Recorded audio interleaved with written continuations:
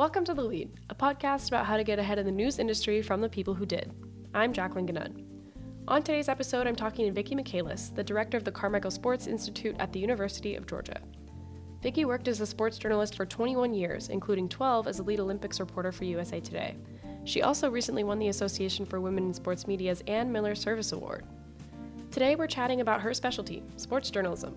We talk about the ways that in-depth sports stories can connect with people, even people that might not be the biggest sports fans. We also chat about some of her most powerful projects and why it's important to have diverse perspectives in sports journalism. But first, a word from our sponsor. This episode is produced by the Cox Institute for Journalism Innovation, Management, and Leadership at the University of Georgia's Grady College. To learn more, go to grady.uga.edu/Cox Institute.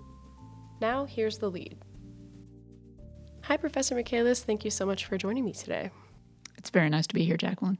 So my first question is, what initially drew you to sports reporting?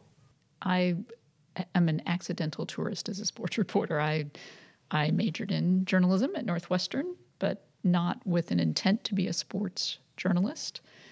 My first job at the Palm Beach Post in Florida was a copy editor in the features section, but I was constantly in the managing editor's office letting him know I wanted to be a reporter.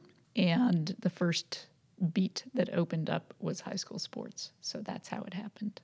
What do you like about sports reporting that kept you there after you started out covering high school sports? I soon realized that sports, there's less of a format to sports writing outside of game stories, really. There is a format to writing game stories. But once you get beyond that piece, and 85% of sports journalism is not about games, there's, at least at that time, there was much more freedom to develop a voice in your writing. And I loved that sports are a microcosm of life, and that they both reflect and can help change things in society overall.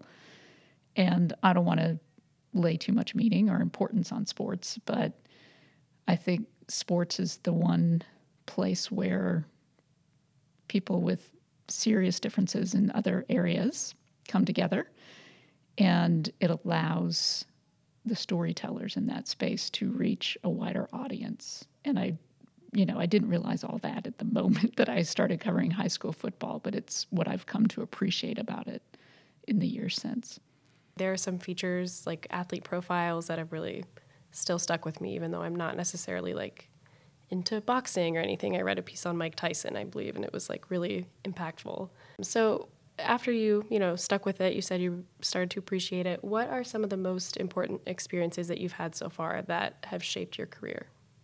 A number of things. I was fortunate to move up to covering college football and then the NBA pretty quickly. And that certainly accelerated my rise in the industry. I was, again, very fortunate that the Palm Beach Post put those kinds of beats in my hands within a year or two of me starting as a sports reporter for them.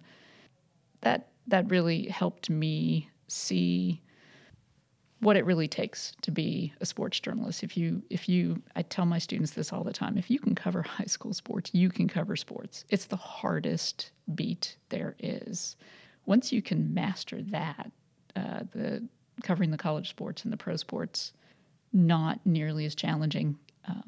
People are handing you statistics literally on a minute-to-minute basis sometimes at games. Access can be difficult, but there are scheduled access times and places, and none of that exists in high school sports. You're really on your own out there. And then getting to cover the Olympics for USA Today, which I started in 2000 and did that through arriving here at UGA in 2012. That, I think, was my favorite part of my career, my sports journalism career. And what I really loved about covering the Olympics is how many different stories there are. It is not an event-focused beat until there is an Olympics, and that's every 2 years. So in between, you're just out there finding good stories and telling them. And the intersections of the Olympics with politics and culture and race and gender make for just a breadth of great stories, and there aren't that many people telling them. That's awesome. I love reading about the Olympics, and especially in the off seasons, how these athletes are training and how they got to where they are, especially the stories of, people that may have been in like refugee camps or, other similar places. I think those are really great. So now you, as you mentioned, you teach. You're the director of the Sports Media Institute, and then you teach classes in the Sports Media Certificate Program. So after covering the Olympics and other things, what drew you to academia and teaching? Again, another fortunate turn in my life. UGA found me. I was not looking for this kind of opportunity. But yes, I got a message from LinkedIn that they were searching for someone to head up a new sports media program here at UGA, and it grew from there. And how has it been watching that program grow from nothing, I guess, to what it is today? It's a very validating experience, very fulfilling. I was uncertain how I would feel about stepping away from being the storyteller to training the storytellers. And that was hard at the beginning. Definitely not going to sugarcoat that. But now I feel like, my fulfillment in my career is in helping people reach their dreams. And I know that sounds really high, 30,000 foot view and Hallmark Channel and all of that. But it really is one of the most awesome gifts you can get as a human being, is to help other people achieve their dreams. And we get to do that every day at the Sports Media Institute. All the credit goes to the students we've had in the program, the students we have in the program. They are the reason that the program is growing, because of their successes and their passion and their commitment to those dreams. Mentorship is so important in journalism, so I love to hear people that are genuinely excited about helping people like me with the next stage of their careers. Yeah, a lot of older journalists like to sit back and talk about the golden days, the glory days, and that's all well and fine. There was an era of journalism where the money flowed more freely and there were more resources put to reporting, and I miss those days too. But these are your days, and what we can add is, helping all of you develop your skills, your interests, your passion, your paths. It doesn't help you for us to be sitting over here saying, yeah, it used to be better. Good luck out there. I want to take the idealism that you all bring, which is a very positive thing, try to match it with the reality and help you develop the skills you need to navigate that reality. And part of that is you try and give students a lot of real-world opportunities, including, I know there's a program where UGA students can go and cover the Olympics and other big events like that. So why is covering those real-life events so important for student journalists? I very much believe that until we throw students in the fire, they aren't going to understand what it's going to take to make it in the fire. They approach the first day of every class in our program with some anxiety, but hopefully some anticipation as well. Because what I have found is putting them in a situation helps them see what they don't know. And that is one of the things that I tell all the students in our program. I want you to leave this program knowing what you don't know. And you have the skills to go find those things out, then you're going to be fine. So you come back to class the second day and you go, all right, I guess there's a reason we're all here. Let's dig in. And that's why I'm here for you. I'm here to coach you through it. And, the things that we do with the Paralympics, or we'll be headed to the Women's World Cup this summer in Australia. Those get great headlines. Awesome. The students that get to go obviously have a fantastic experience. I think most students in our program would tell you it's the day-to-day, going to high school games and going to UGA basketball games or softball games, or sometimes we get down to Atlanta United games. We put them on local sports beats, so they have to go out to practices on a Wednesday. Those are the things that get them ready for the opportunities that are they go insecure. And so that's what I feel my job is, coach them up enough so that when they get those opportunities, they're ready. I joined the Red and Black my first semester, and I had a very similar right into the deep end kind of experience, which at the time was obviously uncomfortable. But since then, I've had some time, and that's what I tell people is the most important thing I could have done for myself, because I was like so uncomfortable because I didn't know anything. And then just as time went on and I was around other students who were older, and they taught me, I had some good mentors, both other students and older professionals. And so that getting thrown in the fire it sucks, but it also, I think I agree, it's the best way to learn, especially journalism. Especially journalism. Yes, it's the comfort zone is not going to be a place where you're going to learn.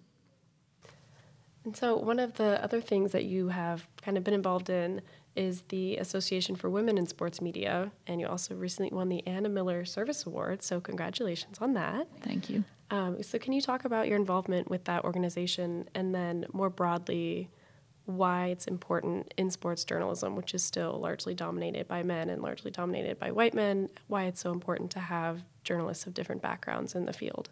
So I first learned about the Association for Women in Sports Media when I started covering University of Miami sports. I was at a press conference. I don't know how many women were there, but I'm guessing it was me and a woman named Linda Robertson from the Miami Herald. I did not know her. She immediately came over to me, sat down next to me, leaned in, handed me a brochure for the Association for Women in Sports Media. She introduced herself. She said, "This has been a very helpful organization for me. Wanted to put this in your hands." Awesome, right? When I first started, there had been a generation of women who had opened the doors into sports journalism. I am not at the front of that trailblazing, but there were still very few women sitting in press conferences, going into locker rooms, sitting in the press boxes, doing work on the sidelines. And to know that there was an organization that was full of people who had experienced the same things I was experiencing, and I didn't really know how to put a voice to the things I was experiencing. But meeting those people it made me realize that I needed to put a voice to it, and I needed to have a voice in it.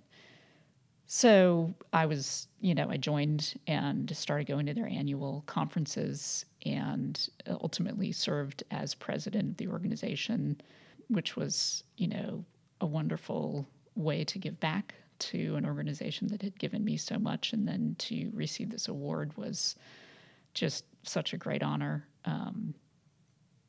And I just, I can't say enough for finding people who can help you put voice to the things that you might be feeling. In terms of the importance of diversity in sports media, it's just as important as it is in all media, right? We need all voices out there being heard so that the audience can connect with what we're doing and what journalism is doing for them. If you don't have that diversity, you are not covering all the stories, and you're not even covering the stories you are covering in all the ways you need to be. That's a really good point. And I know more broadly, the field of journalism having the same issues and the same reasons why we need to kind of do a lot better in that regard. So if you were forced to choose just one, what is one story or project that you've worked on that you are particularly proud of, or that you maybe revisit a lot? There's an overall thing that's part of my career that I knew even at the time would be this is what I'm going to tell my grandkids about, and that was covering Michael Phelps's historic run to 8 gold medals at the 2008 Olympics. I met him in 2000 and covered him all the way up through 2016, so it was a long stretch. And, I once talked with his coach where we estimated that I was among a very small handful of people that had been in the building for every single one of his Olympic golds, and that's special. In terms of stories I've done, I think there's one or two that stand out where the story subjects had opened up to me about some very sensitive topics. One was abuse by a coach, and the other one was the suicide of her brother. And the reason those stand out is one of the things that you want to do as a journalist is to engender trust in your sources, and to have those people trust those stories with me just meant so much to me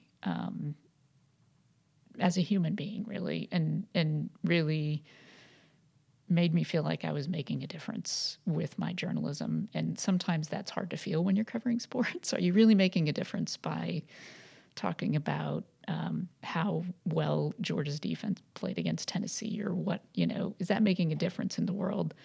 So those stories stuck with me because it felt like I was making a difference. Yeah, I think that goes back to what you said earlier about sports journalism being more than just the dailies and the play-by-plays. And then also that speaks to how important it is to really making those relationships with people across all fields of journalism. That's really important. So what are some of the trends? Like you said, there was kind of an old guard in journalism, but now the future is looking a little bit different. So what are some of the trends that you think are changing the way people both produce and then interact with sports media?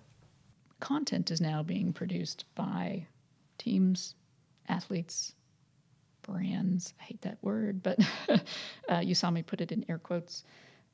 Sports organizations, coaches, they're all wanting to produce their own content. And I think the most important thing that we can do as sports media professionals is to make sure that that content still follows journalistic parameters.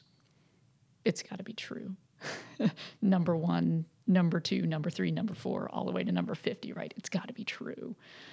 It's got to represent the various perspectives that need to come in on this. That's harder to do when you're producing content for a specific team or a specific athlete. And so I think that's the real challenge that we have now as journalism professors is we are most definitely training students who are going to work in those spaces of media, not just for traditional independent media outlets, but for outlets that have an interest in what that content is, to be able to know what needs to be done, what should be done, to be the voice in the room of reason. That's so, so important for, again, I'm going to take this really big. It's important for democracy, period. And we cannot stick our heads in the sand and think that we are only here to train journalists for independent media. We're not. The jobs are in those other spaces. That's where the jobs are growing. And so I think it's really important that we have our approaches around preparing you all for working in those spaces as well. And what we're seeing, and this has been coming for quite some time and will be going for quite some time, is, of course, the digital space is changing things dramatically. So we're seeing that, you all have heard this endlessly since you've been here about how you need to be able to do everything well. Yes. But really what you can do is you can create your own space within the digital space. At the same time, you post a podcast or an audio story, you're likely going to have photo, video, some written content with that. Always, I'm trying to keep my eyes open constantly for what are audiences drawn to right now? What are the platforms that they're going to? What are the forms of storytelling that are getting the most attention? And those are the kinds of things that I'm always trying to stay on top of and make sure that we're staying aware of how, what the demands are in the industry of how content should be produced.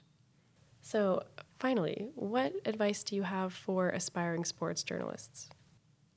Often when I meet people who want to do this, and I often meet them as students who are interested in our program, what I want them to examine is, do they want to do this because they love sports, or do they want to do this because they love media, because they love telling stories? If you're doing it because you love telling stories and you enjoy doing that through the lens of sports, you're going to have a rewarding career. If you're doing it because you love sports and you think this is a way to get into it, it's going to be really hard because it's work. Journalism is real work. I do not have to tell you this. And so, if I had advice for anyone who thinks they want to do this, it's like, be ready for the work and be ready for sports to at times feel like work, which is a big flip in mentality for a lot of folks who have grown up as really big sports fans.